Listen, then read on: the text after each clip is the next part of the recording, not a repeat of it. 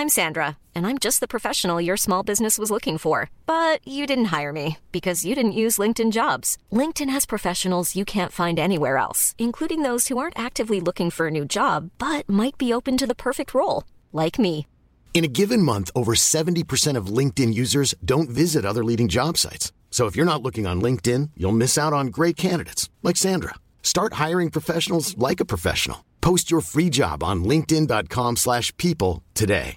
You should celebrate yourself every day, but some days you should celebrate with jewelry. Whether you want to commemorate an unforgettable moment or just bring some added sparkle to your collection, Blue Nile can offer you expert guidance and a wide assortment of jewelry of the highest quality at the best price. Go to BlueNile.com today and experience the ease and convenience of shopping Blue Nile, the original online jeweler since 1999. That's BlueNile.com. BlueNile.com. Wants support. Curtis Fleming is there on the edge of the area. Fleming for Craig Hignett. Hit it, Higgy. Higgy hits the track.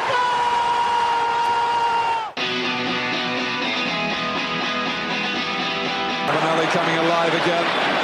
Juninho wants the ball played to him. Ravanelli spots out Emerson!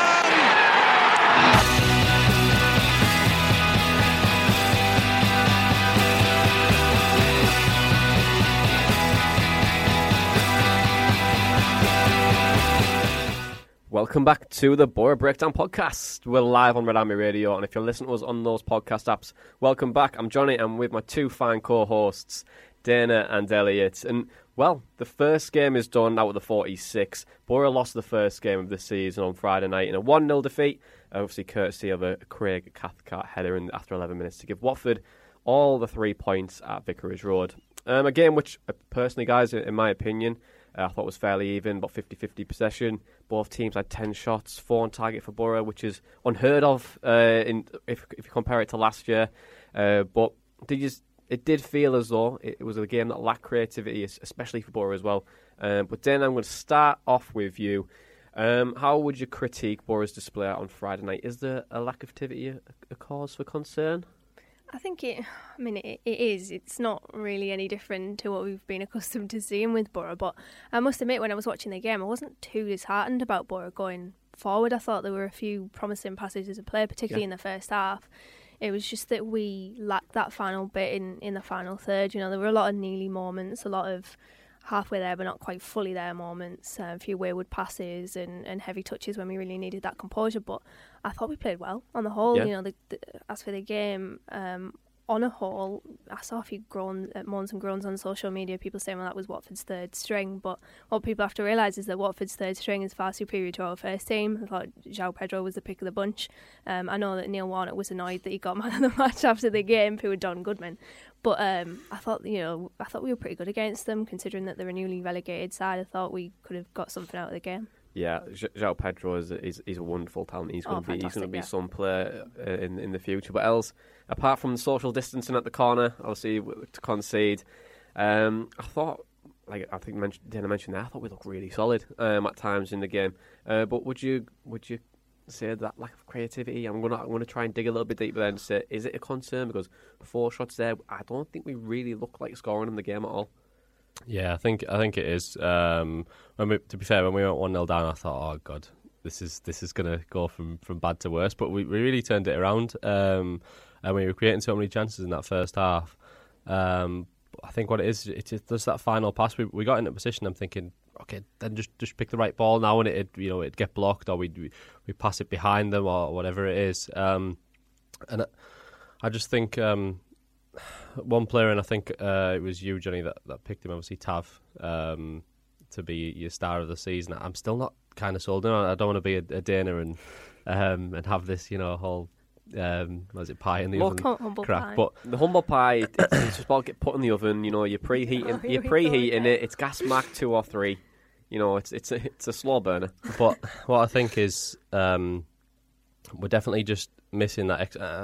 We're not seem to be linked with another type of creative midfielder. We seem to be linked with a striker. I don't know if then it could be someone who could drop into that hole where Tav played, but we definitely need something else there, and it tells that he didn't bring on any subs to change that. He had Marcus Brown on the bench, which we didn't bring on, so the lack of creativity is telling. And I think defensively wise, I think we were very poor on trying to defend set pieces. Obviously, I mean, we conceded from one of it, but the rest of them we looked really shaky. So I think another aerial presence at the back is definitely needed, and preferably a left centre half. McNair, when he was playing in the back three last season, was on the right side of defence. I think he looked very uncomfortable on that side because Johnson didn't receive much of the ball. When I look back at the stats on the game, we were predominantly going down the right-hand side, and that obviously tells if McNair feels comfortable on his right foot, he's going to go back the other way. So one or two issues I think we still need to iron out, hopefully with the transfer market that can help that. Yeah, and obviously you're saying transfer activity there and looking to potentially change that number 10 role. Dana, to potentially improve things, I know it might be a quick fix, but would you move the Beckenbauer, Paddy McNair maybe into midfield and put him in that centre attacking mid role? I know it's a big shift, but he plays there for Northern Ireland. He's played there for Sunderland as well. He's got the ability to do it as well. Yeah, well, I mean, I wouldn't. I feel as though without midfield over the past couple of years, there's been far too many square pegs in round holes. I think we need specialists and players that are for those positions, the specialists in those roles, which I think is why it's good that we brought in Sam Morsey, because he adds that much needed bite and aggression in midfield. But if we want somebody creative, we need someone that you can hang your hat on to have that natural creative instinct, which is why I agree with you when you say about Tav, because I don't think he has that. He was really anonymous, and you mentioned it in the group chat. He was, Chalobah was babysitting him in the second half. Yeah. I don't think we can rely on Tav, so we need somebody like Lee Tomlin, Gaston Ramirez, somebody of that ilk. I'm not saying obviously bring Lee Tomlin or Gaston Ramirez back, but there's two players from Boro's past that I think you can hang your hat on to have that creative instinct. I'd say just enough of these players that are there to purely do a job. I think we need to go out and get specialists in those positions. Yeah, I think Tav has the ability when he has the legs there, and he has the ability. Energy. He has the energy, yeah, and you do want him to succeed. You think pick that right pass, and he doesn't. And he seems to do better when he's out of the team and he has to fight his way back in. Weirdly, it's that inconsistency. I think some players tend to perform better when they come off the bench, and he could be that type of player. The reason why I picked him to be one of my surprises or one of the players of the season this year was to look at his first game in. There's plenty of time for him to develop and improve. But the reason why I picked him is he can potentially be that bright spark. The back end of the COVID season, he came in and he looked like a bit of a revelation. Looked like more of an outlet. Him and Patrick Roberts were very, very good together. And I thought he really come to his own this year. But I think credit to Nathaniel Chalobah. I thought Chalobah was brilliant. He showed his experience, but also showed his quality. When you watch the game back, we'll watch Chalobah for the good. If you can be bothered to watch one play for 45 to 90 minutes, then go for it. He's always got that 10 yards of space. He just plays around Tav. And the thing is with Tav, he's looking for that spatial awareness, and all he sees is Nathaniel Chalobah when Chalobah's just babysitting him. And a good player like that last year was probably John Owen-Mikel. When you watched John Owen-Mikel last year, he didn't move around much, but his positional play was absolutely superb. And you definitely need that from the other side. If you're playing as the cam, you need to find those pockets of space, and you've got much more room to operate in. But he didn't seem like, every time he had it, like you said, Nathaniel Chalobah was there. And if you're relying on that position in the 3-4-1-2, he's the linchpin of it all. It's a game of chess when you're defending. You've got to know your position, but when you're on the attack, you've got to try and take him for a walk a little bit, use some of your energy. And I know there's going to be some parts of the game where you're purposely trying to take him away from the game, and you're just making him run for no apparent reason. It's a little strategy where you just create that little space, and you give Fletcher can come into play and play a feet, or Britt can come in and obviously try and get the wing backs to push up the field and hopefully try and get on the pitch. And Britt did do that at times last night. I was really impressed with his hold-up play. We know he does have a bit of strength for his height, and everything doesn't really signal like he should really, but he really held up the ball quite well at times. And there was one particular moment where he managed to get a shot off, and the commentator said, he shouldn't have been able to get a shot off from that position. And there was times where he'd bring other people into play. I think that's right. Obviously, when you've got two up front, they've both got to operate in different ways. Otherwise, if they're both just running forward, then it's kind of like, I think that's the way. One of them's got to drop in, the other one be on the last shoulder. Yeah, when I see it on Sky, they were saying, it's this master stroke from Warnock putting Britt as captain, which obviously we were talking about it the previous couple of weeks, and we've been like, well, yeah, it'd be a good move for him. But do you think that captaincy improved his performance on Friday night? Yeah, I think so. He played well for me, and I think he's at the front of the pitch. I know people like to say, it's good to have a captain maybe in the middle so they can influence things, they can shout back and forward type of thing. But I don't think it matters where the position is on the pitch. It's about the personality of the player, and I think he's become, through no fault of his own, just the fact that we've got a very young squad in general, and he's been here 4 is it, fourth season, is it possibly? Going into the fourth season, so he's probably one of the longest serving members of the squad. He's 27, yeah. Prime. So he's getting in that period where he should be able to lead a squad, especially spearheading it from the front. So yeah. Well, okay. Well, we've finished with Britt there, and I think let's go back to probably McNair and Dijksteel. I want to chat about these guys. Obviously, with McNair, we're saying that we don't really want to put him into a number 10 position, but he does have that cardio to probably do it. But obviously on Friday night we've seen him back in centre-back, and my favourite Twitter account, Borat again, tweeted us and just said, opinions on McNair and Dijksteel being preferred to Fry at centre-half. Obviously McNair's played in that centre-half position again, but also we've seen Dijksteel come into more of that central role, which we spoke about as well. The back end of last year, we said it would really suit him. But obviously we've seen him in there again. I thought Dijksteel was excellent, by the way. But what's your thoughts, Dana, on maybe on Fry going on the bench? Obviously he's a natural centre-back as well. I did understand it because he hasn't had a pre-season, so he looked rusty against Shrewsbury. There was obviously that lack of match sharpness, but I mean, even beyond that, I don't really get it with Dale Fry. It's like I keep hearing that he's young, he's got potential, but we've been saying that for the past 5 years. What's got to give? And I don't want this to be another Tav situation where... Don't want to be a Jesse Lingard either, where you say he's got potential and he's 36, you know what I mean? Exactly. It's like, there's no Daniel Ayala or Ben Gibson there to hold his hand. We need to see the emergence of Dale Fry, and I still haven't seen that. But for me, I would keep him on the bench. Okay. McNair, I don't know what his best position is, if I'm being honest. I think he probably sees himself in midfield, but he's so versatile to the point where I think that, you don't know what his best role is. But Dijksteel, I think, was fantastic. Both him and McNair alongside Grant Hall, I think, was better, because I think those two centre-halves alongside Grant Hall, who's central of that three, I think they need to be mobile on the ball. And I think you saw that with Dijksteel bringing it out into midfield, covering for Spence as well, which I think is massively important, because Spence was caught out of position a few times, so you've got Dijksteel there to fill in that vacant space. And I thought for the past 2 games he's been fantastic, Dijksteel. He really has. And we both said that he's I think we said last season he's a centre defensive midfielder. Whether or not that's the case, I think he's definitely a central player. Yeah, you can see it. He looks better there. He's got the ability to play the ball out. He's comfortable on the ball. Yeah. You can see that he was a defensive midfielder at Charlton before he moved into that right back position for the last 6 months of their promotion season. So I'm happy to see him in that position, but also when you're playing that central defensive role, I think, which might help McNair out as well, you can see the whole game, and you have the ability to try and pick out a pass and watch how the movement of opposition players are, and you can kind of calculate where you can see your forwards going as well to spray that pass. If we're going to maybe look for the long ball this year, let's try and put some more passing drills together and try and get that long cross to try and switch the play. 'Cause I feel like that could be really... One of our main chances came from that, the long Exactly. ball over to Fletcher, and then, I mean, he still had a lot to do from out wide, but I feel like there's going to be a lot of that this season. And I kind of hear, a lot of talk about it, that we don't have a lot of pace, and in fairness, we don't, but I think it's not as bad as maybe people think about it. If you've got Britt and Fletcher making runs off the shoulders of people from those long balls, and Spence and Johnson and Coulson on the other side, I think we're more than capable to try and play that game. Yeah, so.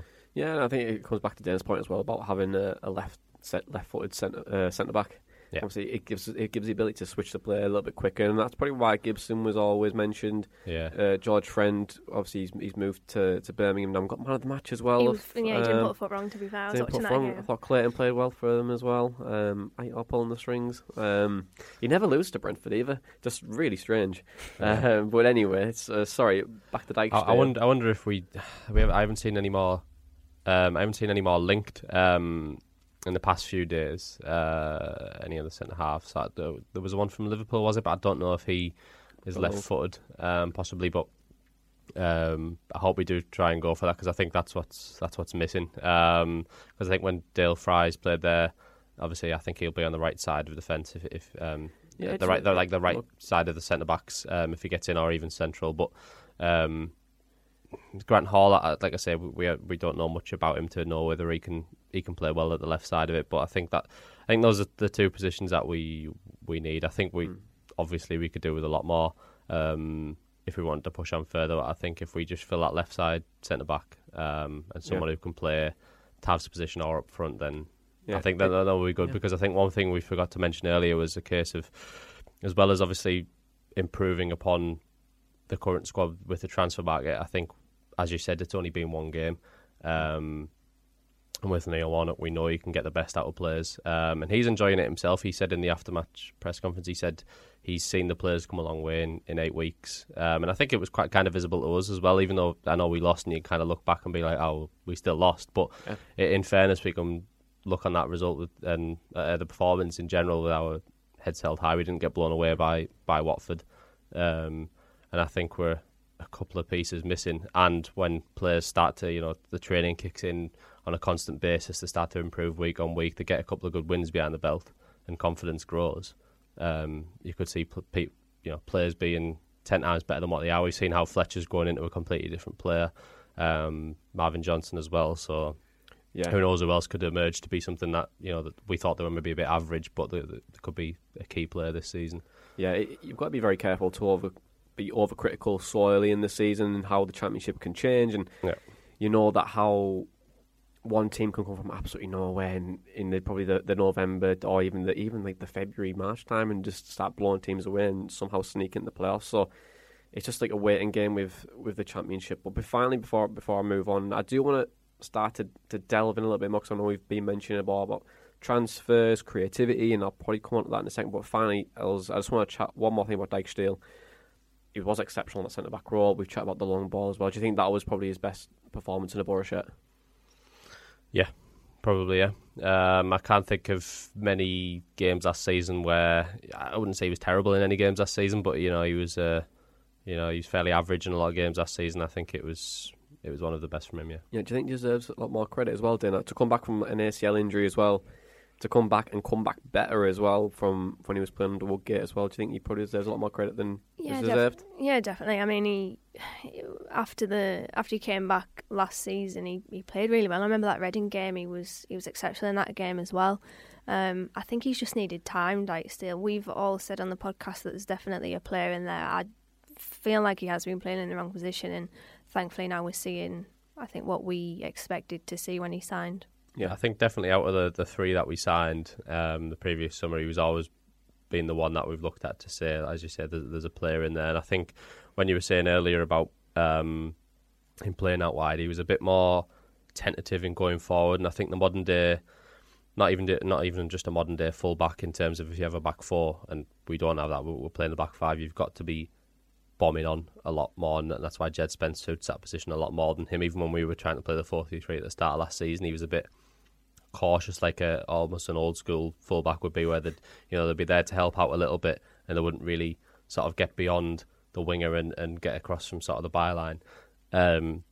He'd kind of hold off a little bit, and I think that's where he lacked in that role. So I think being central allows him to, one, sort of cover for Spence, but be able to spray those long balls forward and not have to sort of venture too forward and perhaps get a nosebleed from being too far up the pitch. So yeah, obviously previously right backs have failed centre backs and get pushed out obviously out wide, but then also they don't pass the halfway line, and the game's evolving and changing. Yeah, that's what it used to be, didn't it? But now it's a case if you're basically almost a winger if you're a full back these days, because your attacking player's got to be just as good as your defensive player, hasn't it? So enough about defensive play. Let's chat about goals, and we don't score many. Look, we scored 9 before the. Yeah, it's true. Yeah.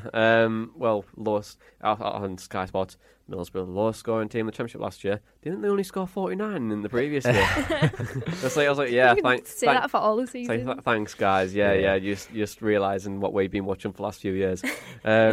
But Els, question from Ian Smith. He says, on a scale of 1 to 10, how close to 1,000 are you feeling we need creativity? We had so many opportunities to make something happen, but the lack of imagination in the final third was our Achilles heel. And also Gabriel Sutton commented saying, Tav has the legs, but not the mind. Howson was the opposite, and Saville seemed anonymous tonight. We need to freshen things up.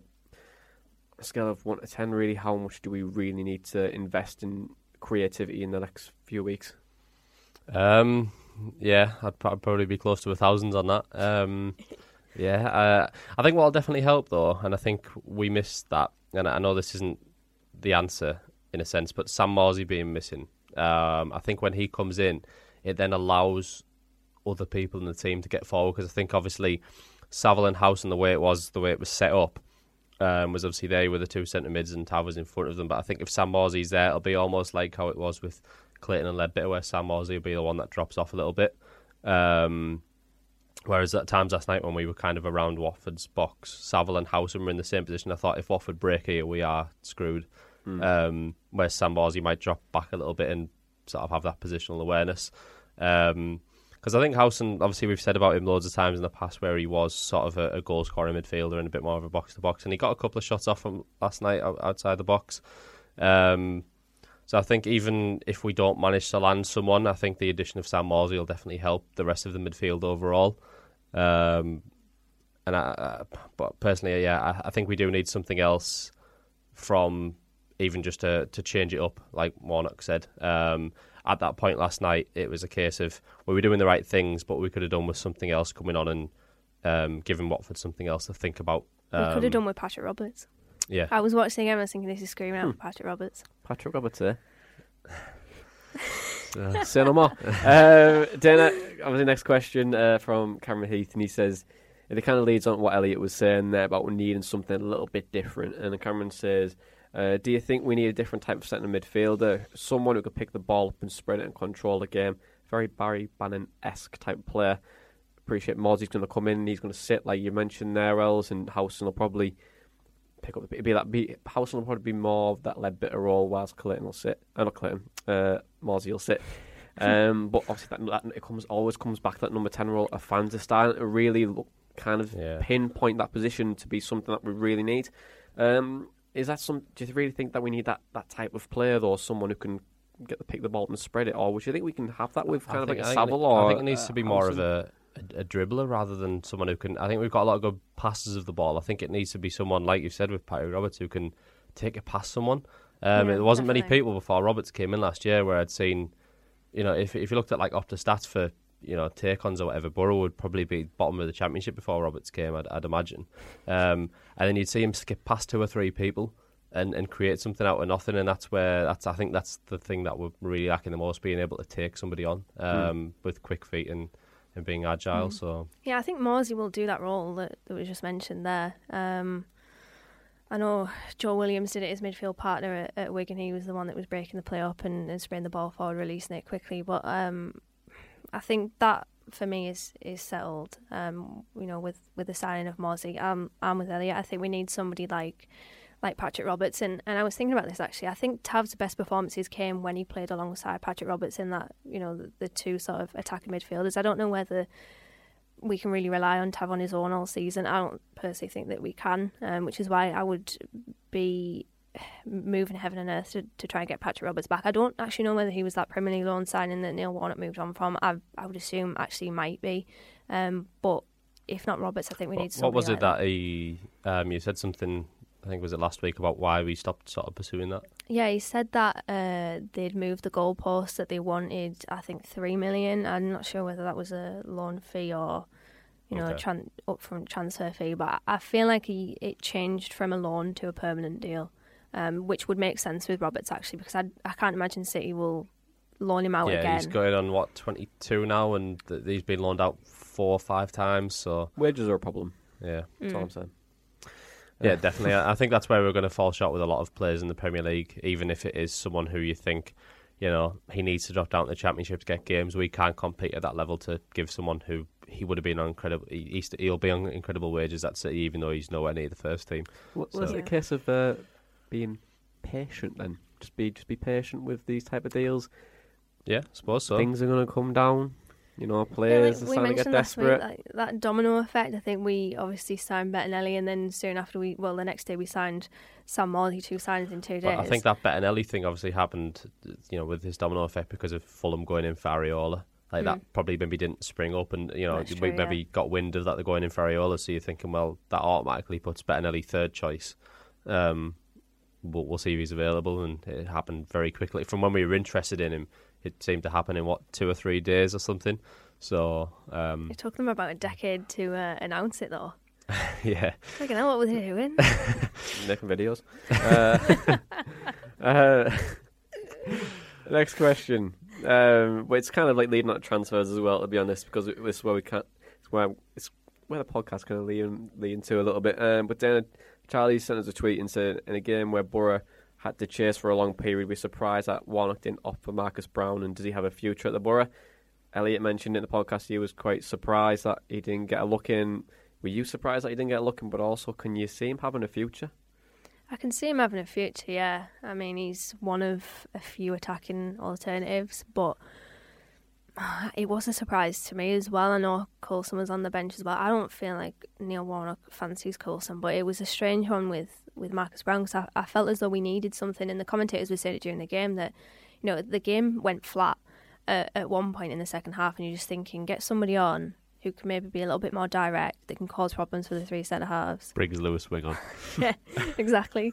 I mean, I didn't quite get that, but it was a surprise to not see Marcus Brown. I was expecting him to come on, because I think he would have changed the game, would have added that little bit of pace, a little bit more energy, because the game was a bit subdued in the second half. But, I mean, I think it says to the bench players that they're not particularly that fancied, or maybe I'm jumping the gun with that, I'm not sure. Yeah, I don't think it's a system that suits Marcus Brown. I just don't think he suits that. Do you not think he suits that where Tav is? Tav, possibly, yeah, but not the actual wing-back role, where I think he's probably a bit more proactive. I think the wing substitution surprised me a little bit, but we kind of had to make it. Like, for a game where we were caught up in the transitional play, why put on a player that can't, can't hold his position? Yeah. You know what I mean? I was like, well, at least we're going for it a little bit, but... I think they'll get a chance on Tuesday, to be honest. I think we're going to have to rotate the squad.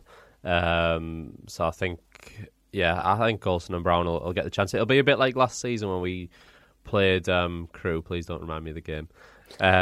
But players got a look in then, didn't they? And it's because Tav wasn't. At that point wasn't considered to be sort of first choice, and I think Tav got a game. Steve Walker got a game. Maybe one or two other. I think George Friend, who we didn't really, because I don't think George Friend started in the actual league game before that as well. So I think that they'll get a look in, and it'll be like that same situation. It's like, all right, if you impress, then you're maybe in contention for Saturday against Bournemouth. So, yeah. Okay. Well, let's move on then. Let's chat about transfers. And this week obviously was a very productive week for Borough. Els, I'm going to start things off with about outgoings, and I know we chat about Marcus Brown potentially. Well, could he have a future? Might he not have a future? But would you be surprised if Borough did have some outgoings, given the bench that we had on Friday night and the squad being so thin? I'm looking towards maybe goalkeepers. Mahias has already left on loan. Pears has been linked away to Blackburn for about 200k. Stojanovic, he's on the cusp of like an Austria call up, but he's not. Looks like he might not get games. So, do you think we'll probably see some outgoings before the window ends? Not loads, and I think it depends on the amount of incomings in general. I think there could be just loan deals, if so, for some of the young lads. If then the positions are filled and they don't make their way into the bench, then I could see some loan deals for them. In terms of the goalkeepers, obviously we've seen that Blackburn have put in a 200k bid, was it, for Ainsley Pears. People are kind of saying it's low, which I can see the argument, but he's got a year left of his contract, which naturally puts that price down. It seems, that we're kind of keen on maybe letting him go. I'd kind of go with a thing of that, of giving him a new contract and loaning him out could still be the best option, because then you're increasing your chance of getting higher money. If he gets game time somewhere, even if he doesn't play exponentially well, and he goes to a Luton and they stay up, his value has already increased much from 200k to even a million and a half. And that's just not even from a playing side of if he has a future at the club. It's more of from a business point of view. I think 200k is letting someone go on the cheap because, and once again, it's Tony Mowbray coming in for that player. He seems to come after so many players from Borough's academy or just ex-Borough players in general. Not the system. So yeah, it's a funny one on that, but it seems keen that that we're going to let him go, which then begs the question if we won't have 3 senior goalkeepers.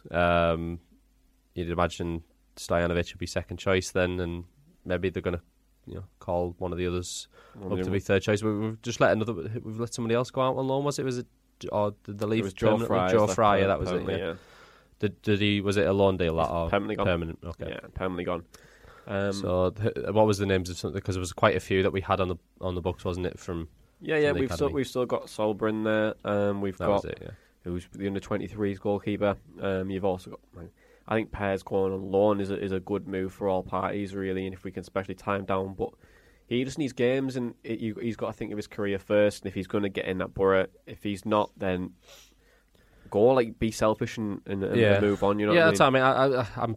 I'm kind of saying it obviously from the club's point of view rather than him. If he feels like he definitely doesn't have a future at the club, then he should move and should be pushing for it. But I think from a club's point of view and. They could have done it the way almost like how a lot of big clubs in the Premier League do it.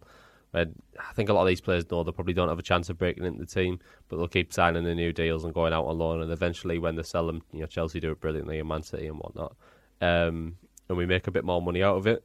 As we've said before, with goalkeepers, their age is completely different to the rest of the outfield players because they hit their peak a lot later, and they can play for obviously a lot longer. So I think it makes sense to do it, but. If he goes, we've kind of said, we won't be too disheartened. We feel like we've got the right choice in getting Bettinelli in. So, I don't think there'll be too. I don't think there'll be too many outgoings just because the squad is so thin, and I can't see there being any huge offers from anyone just because of how the market is and the money circling around. I can't see there being a deal too good to be turned down for anyone in particular. So, yeah, fair enough. Keeping goalkeepers then, Dana. Obviously, Bettinelli came in. He didn't really have much to do on Friday night. But are you happy with the loan signing of Bettinelli?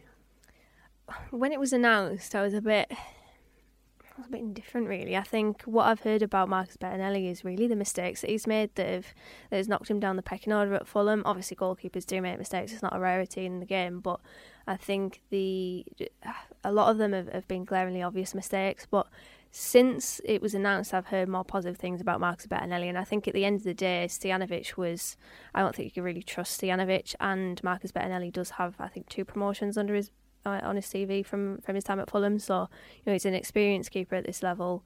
I think, like you mentioned, he didn't have a lot to do, and he certainly wasn't at fault for the goal that we conceded on Friday night, but it's a position that definitely needed strengthening, and I just hope that we don't see those mistakes that I just mentioned there at Borough. But I think I've definitely warmed to it since it was announced. Like I said, I hope that he doesn't make the same mistakes he did at Fulham. Yeah, it's when you're a goalkeeper, it's a case of you can make 99 saves and no one remembers it, but you make one mistake and everyone. It is very true. I just think that it was a culmination, really, of them. That I don't know, it stuck on my mind. That's really all I know about Marcus Bettinelli, the mistakes he's made. But I think he is a good keeper at this level. The contributions that he has made to Fulham, particularly in that promotion season, I'm trying to change my mind to focus more in on the positives than the negatives. And at the end of the day, I think Stojanovic was not a keeper you could trust at this level. So I think it was a good signing.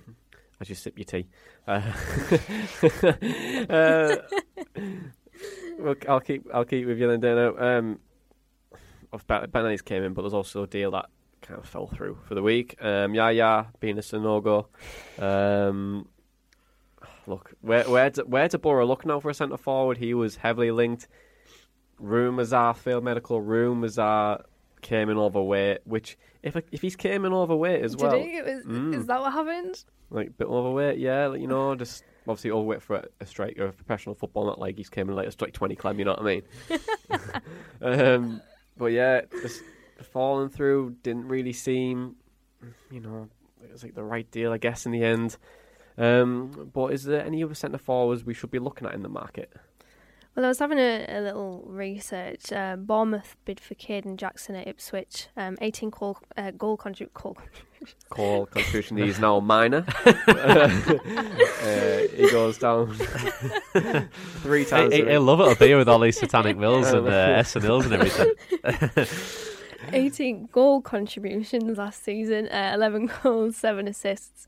I believe Bournemouth made a £1 million bid for him. A pacey striker could play out wide, so is that versatility should Neil Warnock want to change system potentially.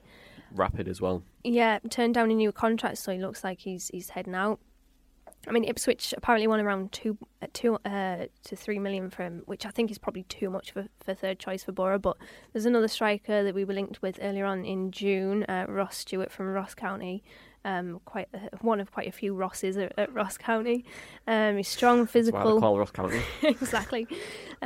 Strong, physical, but a mobile target man. 11 goals in all competitions last season. He was named their Player of the Year, Young Player of the Year, and Players Player of the Year.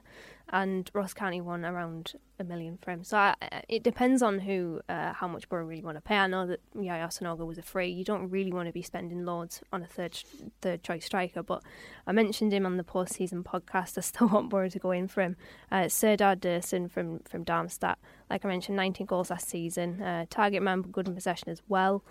He's been heavily linked with a move to Turkey, and I was having a look at a Turkish journalist called Ekrem Connor was saying that Darmstadt want around €900,000 for him, which is nothing really compared to the deals from players around Britain and whatnot. So I think maybe we can look at the French league, the German league. I think obviously we are putting scouts there, which is why we were linked with Yaya Sanogo. So it's a difficult position, but I think there are options out there. Yeah. Els, have you got any options in mind? The only other one I've seen was linked with the other week was Kenneth Sahar at West Brom. Obviously, the links were maybe there from his time at working with Neil Warnock at Cardiff, and we seem to be linked with everyone who's Mendes Lang. We don't know that was the way. Saul Bamba, obviously, as well. But I think it'd be a good shout. He went for an £8 million fee from Cardiff to West Brom. I don't see him getting much game time in the Prem, in all honesty. So there's a lot of players where you see where they go up and you just think, the best thing is to just drop back down. I think a lot of them know that as well. I think they know their level. But I think the main thing with it is it's going to be a tough position to fill, and it's almost reminiscent of Tottenham almost with Harry Kane. If they want to sign a striker, they know they're not going to come in as first choice to Harry Kane. So it seems like that's why they always seem to struggle. And I think it's the same now. It's like if you come in, you're not dislodging Britton Fletcher straight away from the team. I think you've got more chance of getting game time because of how quick the turnaround is with games in the Championship. So you might get a look in on a Tuesday if we've played on Saturday and whatnot. But that's what I mean. If you're going to sign someone with quality, then are they going to come and be second fiddle to that? So it's also a mindset issue as well. Like if you're coming into a club and you sign maybe a 2 or 3 year deal, you've got to have the right mindset as well to dislodge those type of players. Obviously, Britt, he's captain this year, but it doesn't mean you still can't get ahead of him. You know what I mean? If you're running that extra yard, you're putting the extra graft in, you're scoring more goals in training, and you're really working on bettering yourself and obviously helping the team as well, then you have all the opportunity in the world to try and get that position. But else obviously Middlesbrough in this window. We've got Bettinelli in now. Signed Grant Hall. Morsey's came in. That's a spine starting to happen now. And got a question from Josh Vickers. And he said, where is the left to strengthen in the 11 on the basis Neil sticks with the 5-3-2 or 3-4-2-1 type of system?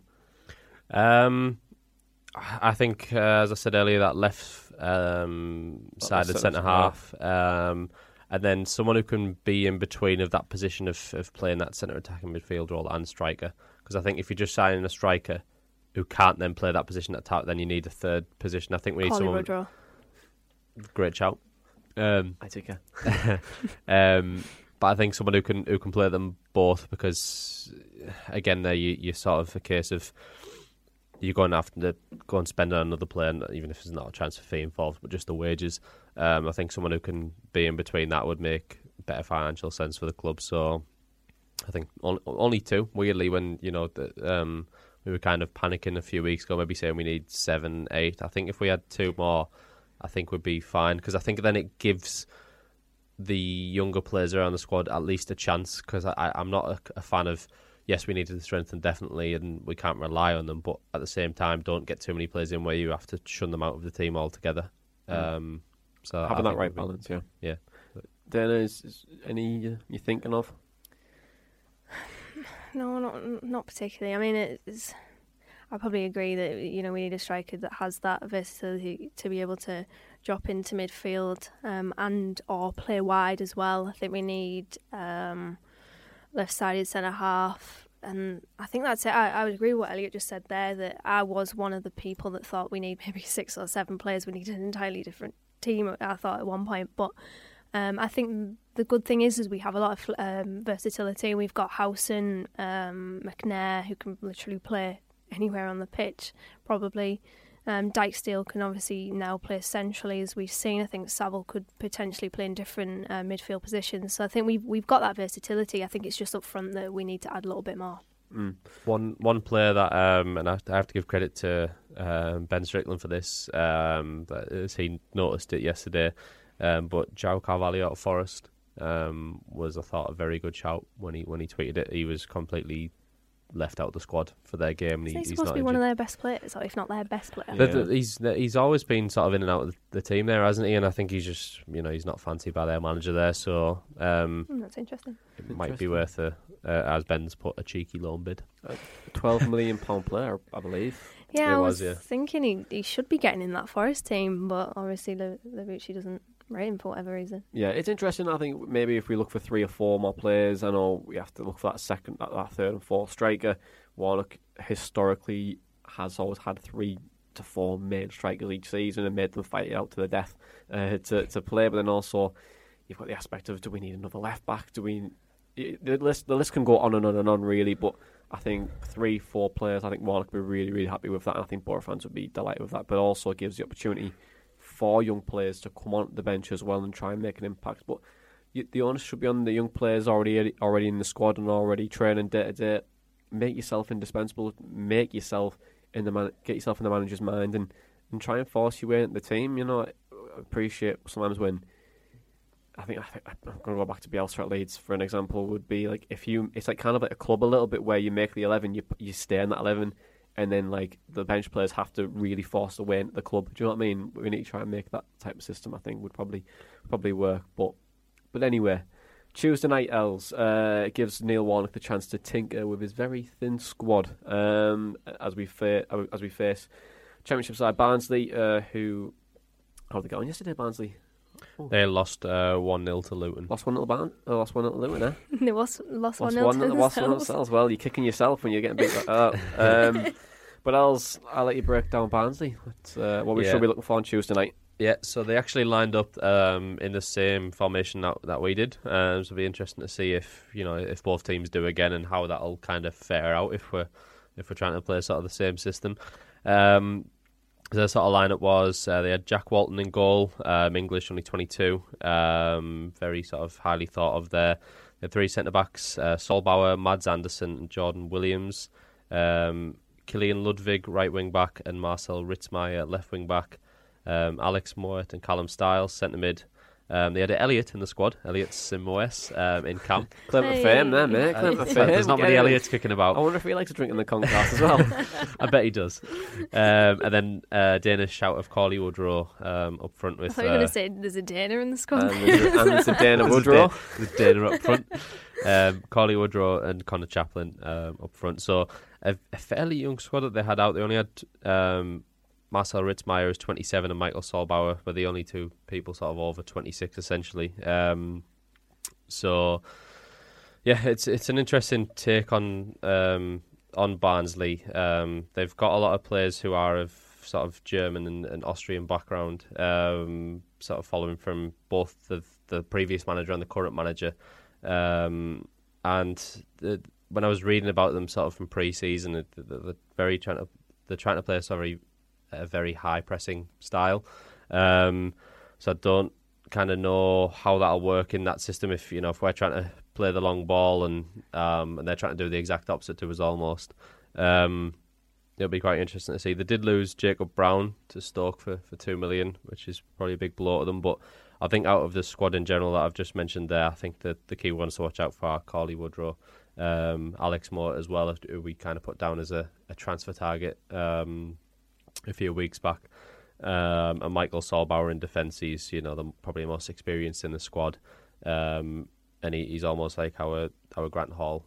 Essentially, be looking to coach the others at the back. So Connor Chaplin's a good player as well. Yeah. I found Connor Chaplin was at Coventry for a while as well, before obviously making the move to Barnsley. And what have we seen at the back end of last year as well, and you mentioned it already, Els, that they're trying to play that high press style, be difficult to beat. Appreciate, I think, if we're going to try and play that long ball, do we try and beat the press with the quick 1-2 and maybe a long ball over the top? Do you know what I mean? With the wing backs pushing forward, that could potentially be an avenue we go down. But the winner whenever the fixture goes on to play Chelsea away at Stamford Bridge. Oh God! Frank Lampard's no Chelsea. one wants to win. Well, do you think it's vital that Borough get a result against Barnsley on Tuesday? I think just for a confidence point of view, I think you want to win any game, don't you? I don't think you'd be too disheartened if you're going to come up against Chelsea away. I don't think it's I don't really buy into this thing that it puts you out of the league too much, especially early on. You can change your fortunes in the Championship after a couple of games. So even if we do go away to Chelsea, I don't even think we'd play even a full strength side anyway. Like it is with the cup, people don't hardly play full strength side until you get to the semi-final, which is, people have an issue with that, to be fair. But there's so many cup competitions in England, you can't always have it out and prioritise it when, in actual fact, for the Championship clubs, the key is getting out of the league rather than trying to win a cup. So I think Lampard has to probably go for it because he spent money in the transfer window. The team looks unreal. I mean, even if they don't start, whoever their first team squad is, it's still incredible, isn't it? So yeah, it'd be difficult. But also, Dana, just touch on getting a result really against Barnsley, the relegation rivals last year. Getting one over them as well, is that a massive confidence boost as well? Yeah, of course it is. Like, we know we need to build up a bit of momentum as well, and if that's our first win of the season, then we need to obviously add to that. We've got a difficult game against Bournemouth coming up as well, so I think to beat Barnsley would be a massive confidence booster, just to get that first win on the board really of the season, and I think it's a good fixture to be able to do that. Yeah, Els, got anything else? Yes, I was just looking at sort of how they done last season. I think they went on a 17-game they didn't win in 17 games. I think just before November. I think that's maybe when they switched managers. They did. And they really turned it around. I think from sort of the form from then it was still very inconsistent, but a lot better than what it was. And I think in those 8 games where we came back after the break, I think they were 12th. I think we were 11th. Or was it either or? So they were much improved, and I think I kind of had high predictions of them this season. I mean, it's kind of a bit of a setback yesterday, losing at home to Luton, but they started the season well. Obviously, they beat Forest, who Forest must kind of hate them a little bit because the last 2 games of last season they beat Forest 1-0 and then beat Brentford 2-1, and then obviously first game of next season they beat Forest again. But yeah, I mean, the head-to-heads with Borough over the last 6, we've only lost 1, which was the 1-0 defeat that you went to, Johnny, in February. Didn't have a shot on target. And we've won the other 4 and drew 1. So it bodes well in terms of that, but obviously that does stretch back quite a bit to maybe 2015, 2014, because we've sort of been out of divisions and stuff. But I don't think both teams will have the best teams out in general. They'll still be tinkering and want to going on with the squads. I'd say we have a home advantage, but as we've said a lot with this kind of how it is with no fans in the stadium, it's a little bit different. But yeah, I think we should be targeting a win against them, regardless of who we've got in the next round. I think we just want to breed confidence with that sort of putting some wins together. Quick score prediction. 2-1 Borough. 2-1 Borough. Dana? 2-0 Borough. 2-0 Borough. I'm going to go 1-0 Borough. And then, let's look ahead to Bournemouth as well, Dana. Bournemouth, obviously, Jason Tyndall's side, won 3-2 against Tony Mowbray's Blackburn Rovers yesterday. Should have been 3-3 as well, disallowed goal for Tony Mowbray's side. But Dana. Let's break down Bournemouth as well. Yeah, they played a 3-4-3 formation. They've obviously lost. 3 at the back's coming back, innit? It I is, love isn't it. it? Yeah. There's so many teams in even in the Prem that are doing it as well. It seems to be the new sort of go-to, doesn't it? It does indeed. I mean, they lost a lot of players, a few key players as well. Nathan Ake, probably arguably their best player, to City. They obviously lost Aaron Ramsdale, Callum Wilson, and then Ryan Fraser before that as well. I was having a look at their squad. There's a real lack of depth there, but their starting 11 has got a lot of quality in there. I think, as is usually the case with Bournemouth, they have a quite brittle defence. Not really a far cry away from how last season played out for them, but I think one thing that you can guarantee with Bournemouth is that they will score goals at this division. They always seem to have this "we'll outscore you" tactic, which frightens me a little bit, given our defence has been maybe a little bit suspect recently, but. Yeah, a couple of players. Well, one player to watch in particular is Arnaut Danjuma, who scored against Blackburn. Plays on the left, just behind Dominic Solanke, but will cut inside on that right foot. So I think Marvin Johnson has got a really tough. That's going to be a tough matchup and an interesting matchup there. I was having a quick browse at their game against Blackburn. There's a few areas of advantage for Borough to potentially exploit. A few of their fans weren't particularly impressed with Lewis Cook or Jefferson Lerman's performance in that game. They were all saying that they never really had control of it. Both linked away as well. Exactly, yeah. So I think you've got that little nugget of, are they really into this? Is their head in the right place? They might be waving that white flag, thinking that they can... Already? Yeah. Well, West Ham last night, Jesus Christ. But, yeah, sorry. Exactly. They might feel as though they can play at a higher level. So I think Borough could potentially win the midfield battle with high press and a bit of aggression there, which is where Morsey will come into good use. Adam Smith was leaving Lloyd Kelly exposed at the back a few times. He was out of position. It presents an opportunity for Jed Spence to exploit that space in behind if he can drive at that vacant area. And defensively, like I mentioned, they look far from solid. I think if Borough put pressure on them from the off, you could see panic mistakes happen. I think Lloyd Kelly was a culprit of that. There was one point in which he tried to play the ball out from the back and it almost went dreadfully wrong. I think he actually did lose possession. And then in between the sticks, Mark Travers, he doesn't look particularly assured. The first goal, Bradley Johnson's goal, it was a shot from outside the box, and I think it bounced underneath him and past him and in. So it was very poor keeping. I think if Borough could potentially, I'm not saying that this is maybe a wing. Shoot from on site, just like kick off, bang. Yeah, exactly. Straight in the crowd. But I think if we can maybe put pressure on him, then it could be an avenue. I think that is a position that is under pressure. I know they've got Begovic. He wasn't in the squad at all. He wasn't even on the bench for the game against Blackburn. They've got obviously they've got that quite a lot of players that are worth a lot of money. Yeah, they've got a lot of championship experience. So I think Adam Smith, Steve Cook, and I think Lewis Cook, I believe, were there when they won promotion in 2015. So that, they've got a very good squad. It's just I think that goalkeeping position is definitely one that they need to strengthen and probably will, which is why I think there's massive pressure on Mark Travers to perform, which is where Borough can target. Okay, well, obviously Jason Tyndall's just came in this year. He's taken on from Eddie Howe, and he was Eddie Howe's assistant for many years. He's got a massive job on his hands, really, Dana. He needs results probably quick and fast. That 3-2 win against Blackburn's probably a good omen for him. They've got Crystal Palace on Tuesday night. But as you've just mentioned there, especially with that squad, they've got quality there. They've got the championship, they've got a good championship base. Got some players that probably don't want to be there as well, but they'll get money for them. But how would you rate their championship hopes this year? Do you think they'll start pulling results out of the hat and be up there towards the end of the season? I think if they can keep hold of Danjuma, then yes. I think David Brooks is an important player. I think he might have been injured. I can't linked remember. with Sheffield United. Yeah, I think he's been linked with a few teams actually. If they can keep hold of Danjuma and potentially Brooks as well, I think they will have every chance. But I just have a feeling with Bournemouth that out of all the 3 promoted teams, I think they could be the ones that struggle because they do have a lot of players there that I don't really see staying. I don't really see their heads really being in it.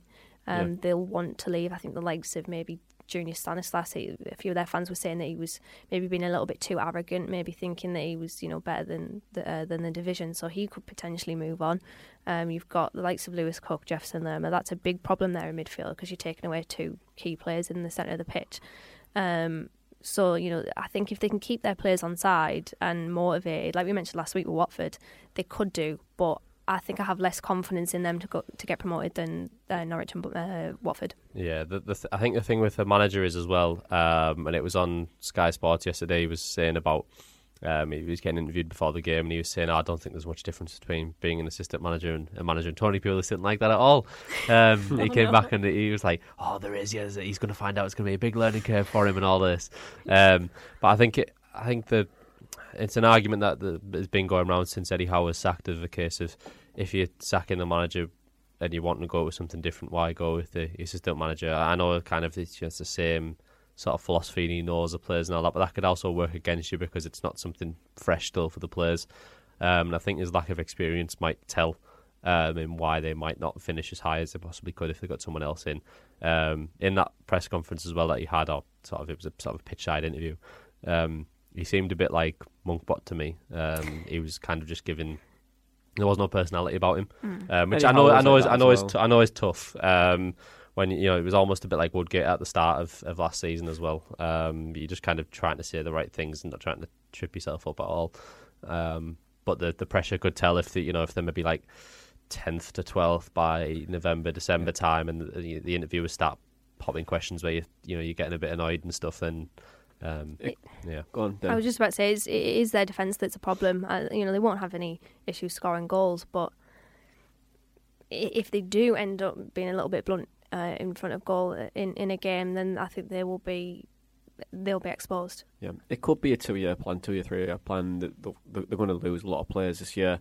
If they keep the same crop and manage to get up, then fantastic. You can build again for next year. But if they don't go up this year, I don't think it's the end of the world for Bournemouth. I think they have to be in a big transition period. They've got a lot of players there who they spent a hell of a lot of money on. I think Dominic Solanke's still kicking around there. But what, 20? He turned into Tony Pulis then. Yeah, hell of a player. 20. Steve spent a hell of a lot of money.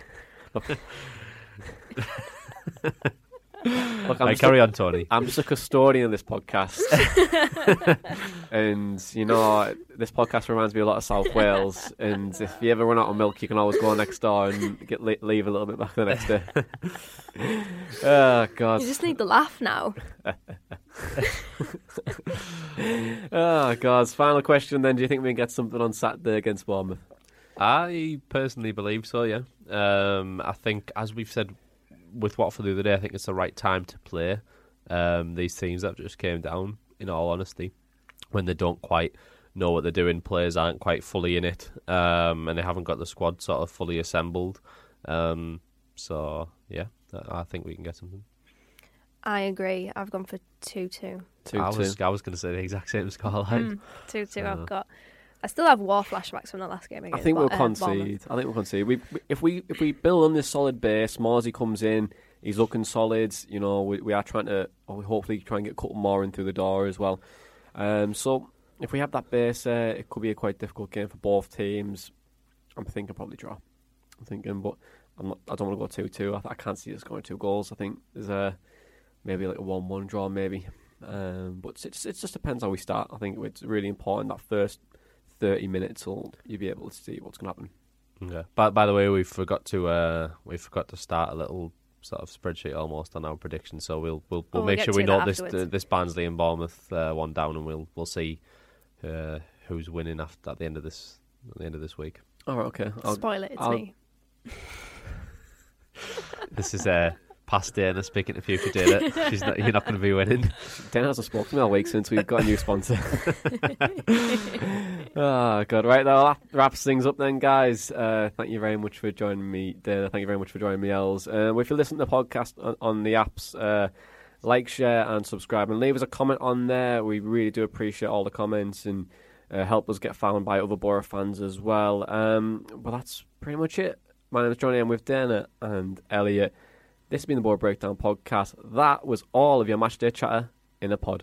Up the Borough Breakdown. Wants support. Curtis Fleming is there on the edge of the area. Fleming for Craig Hignett. Hit it, Higgy. Higgy hits the treble!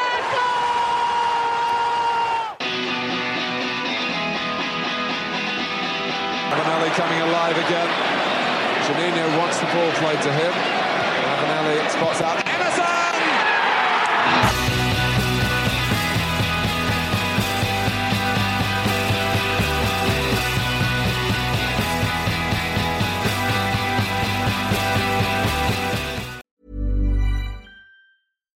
Mom deserves the best, and there's no better place to shop for Mother's Day than Whole Foods Market. They're your destination for unbeatable savings, from premium gifts to show-stopping flowers and irresistible desserts. Start by saving 33% with Prime on all body care and candles. Then get a 15-stem bunch of tulips for just $9.99 each with Prime. Round out Mom's menu with festive rosé, irresistible berry chantilly cake, and more special treats. Come celebrate Mother's Day at Whole Foods Market.